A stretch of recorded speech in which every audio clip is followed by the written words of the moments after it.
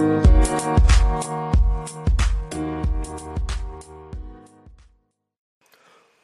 is up, guys, and welcome back. Hope everybody's having a great week out there, able to lock in some profits.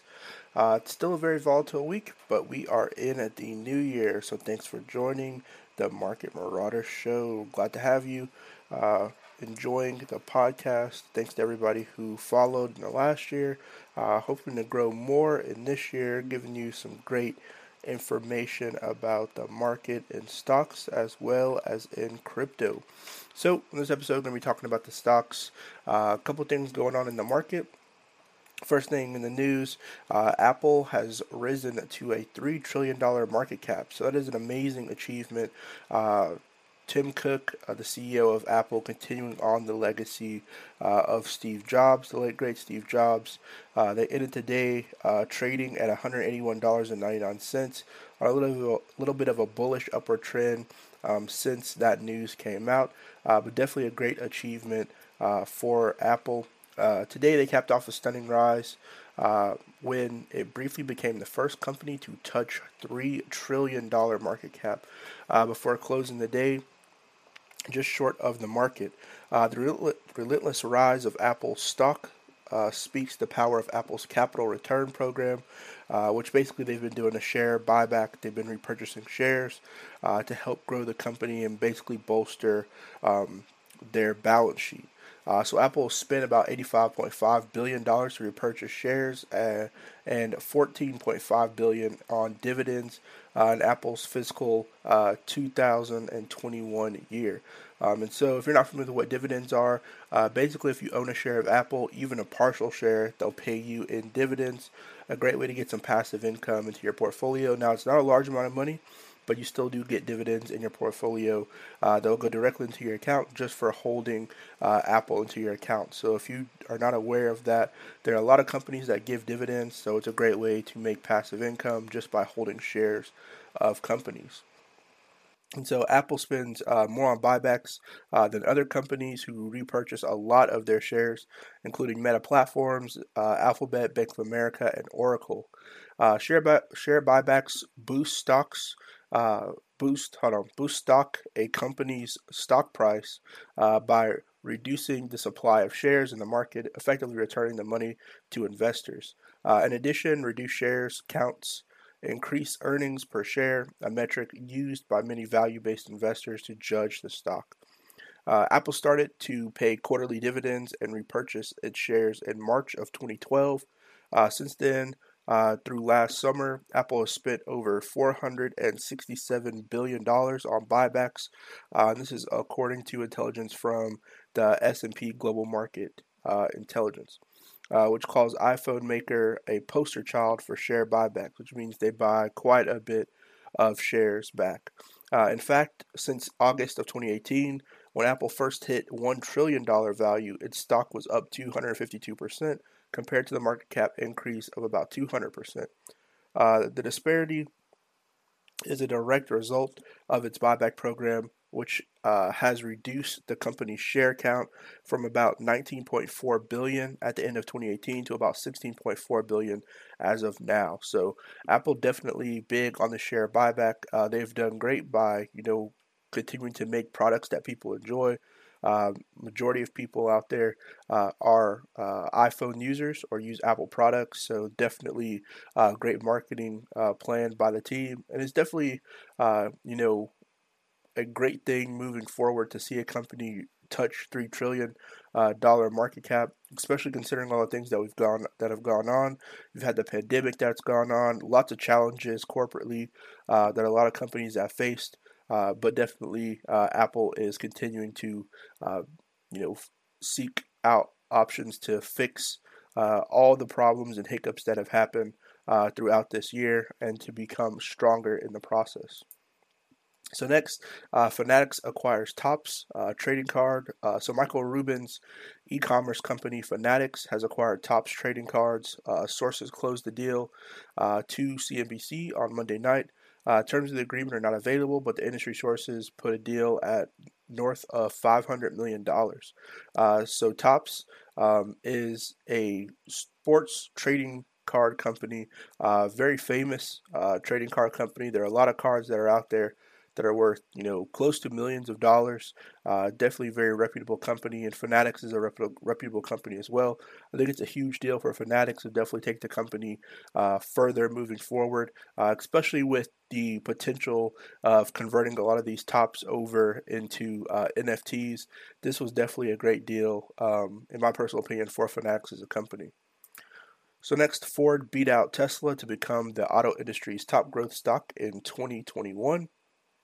So shares of Ford Motor Company soared roughly 140% last year, beating Tesla, its larger crosstown rival General Motors, and a host of electric vehicle startups to become the best performing stock among automakers in 2021. Investors have rewarded the new direction under auto veteran Jim Farley, who took the helm in October 2020 after Ford board oust industry outsider Jim Hatchett. Farley promised to be more open and direct with investors. He also launched a Ford Plus restructuring plan, which shifts more resources to build electric vehicles like the upcoming F 150 Lightning pickup. And so I think he's done a great job so far with the company, especially considering, um, you know, a couple of years ago, you really didn't hear about Ford's plans on EVs, or I personally hadn't. And it seems like, they're really trying to be a direct competitor to Tesla. Before in the EV space, it was kind of like Tesla was mainly the monopoly, but it seems like under this new CEO that they have, Ford has really, bolstered themselves to try to solidify themselves in the EV space. With the Mach E, that was the first EV car that I heard from Ford. It did really good, had a great success. And then, like I said, they have the F 150 Lightning pickup that I think is going to be a smash hit. I think they had to close orders because there were so many orders coming through for it. So I think that's going to be a really great competitor for the rest of the Tesla vehicles. So definitely going to be a very interesting 2022 as far as the EV space is concerned, with a lot of players. You can't count out GM as well. GM still, doing a lot of different things in the EV space, so you can't really count them out. But definitely going to be interesting now that there's more competition in the market. For these EV vehicles. Also, Toyota had announced that they were going to be jumping into the EV space and creating some more lines of EV vehicles. They had really been out of the race, focusing more on hydrogen, but they said they're going to be spending money now to jump into the EV space. So now you're going to have all the main automotive manufacturers really jumping into the EV space, which is going to give great competition and variety for customers moving forward. Although there will still be problems, considering we have the chip shortage that's still going on, shipping crisis that's going on, inflation.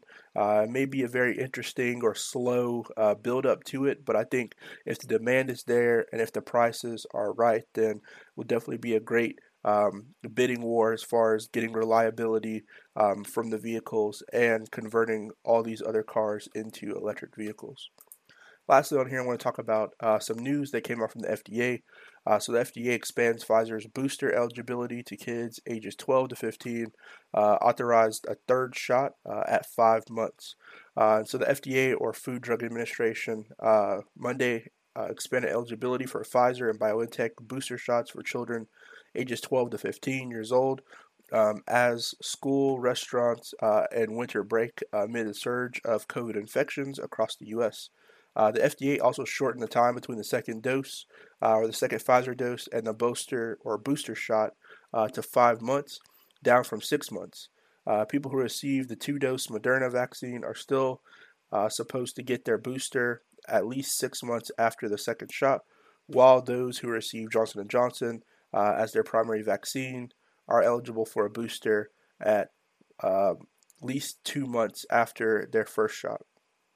And so we're seeing, the more rollouts of these booster shots coming forward, just helping to try to mitigate the risk and spread of, the pandemic that everyone is still facing. So I think it's very interesting for that moving forward. All these companies are publicly traded, so make sure you go check out Pfizer, Moderna, and Johnson & Johnson if you want to have them in long-term plays. Johnson & Johnson actually separated their two divisions. So they have the medical side and they have the side that's going to be focusing on household items. And so they kind of split their company up into those two, but still, there are definitely some stocks to look at if you want to put them in your portfolio. And definitely going to be the talk of 2022 as we try to combat this pandemic and get back to normal. So definitely going to be very interesting, stock wise, and then definitely going to be interesting for those companies and how they project to help combat this pandemic. So hopefully that helped point you all in the right direction.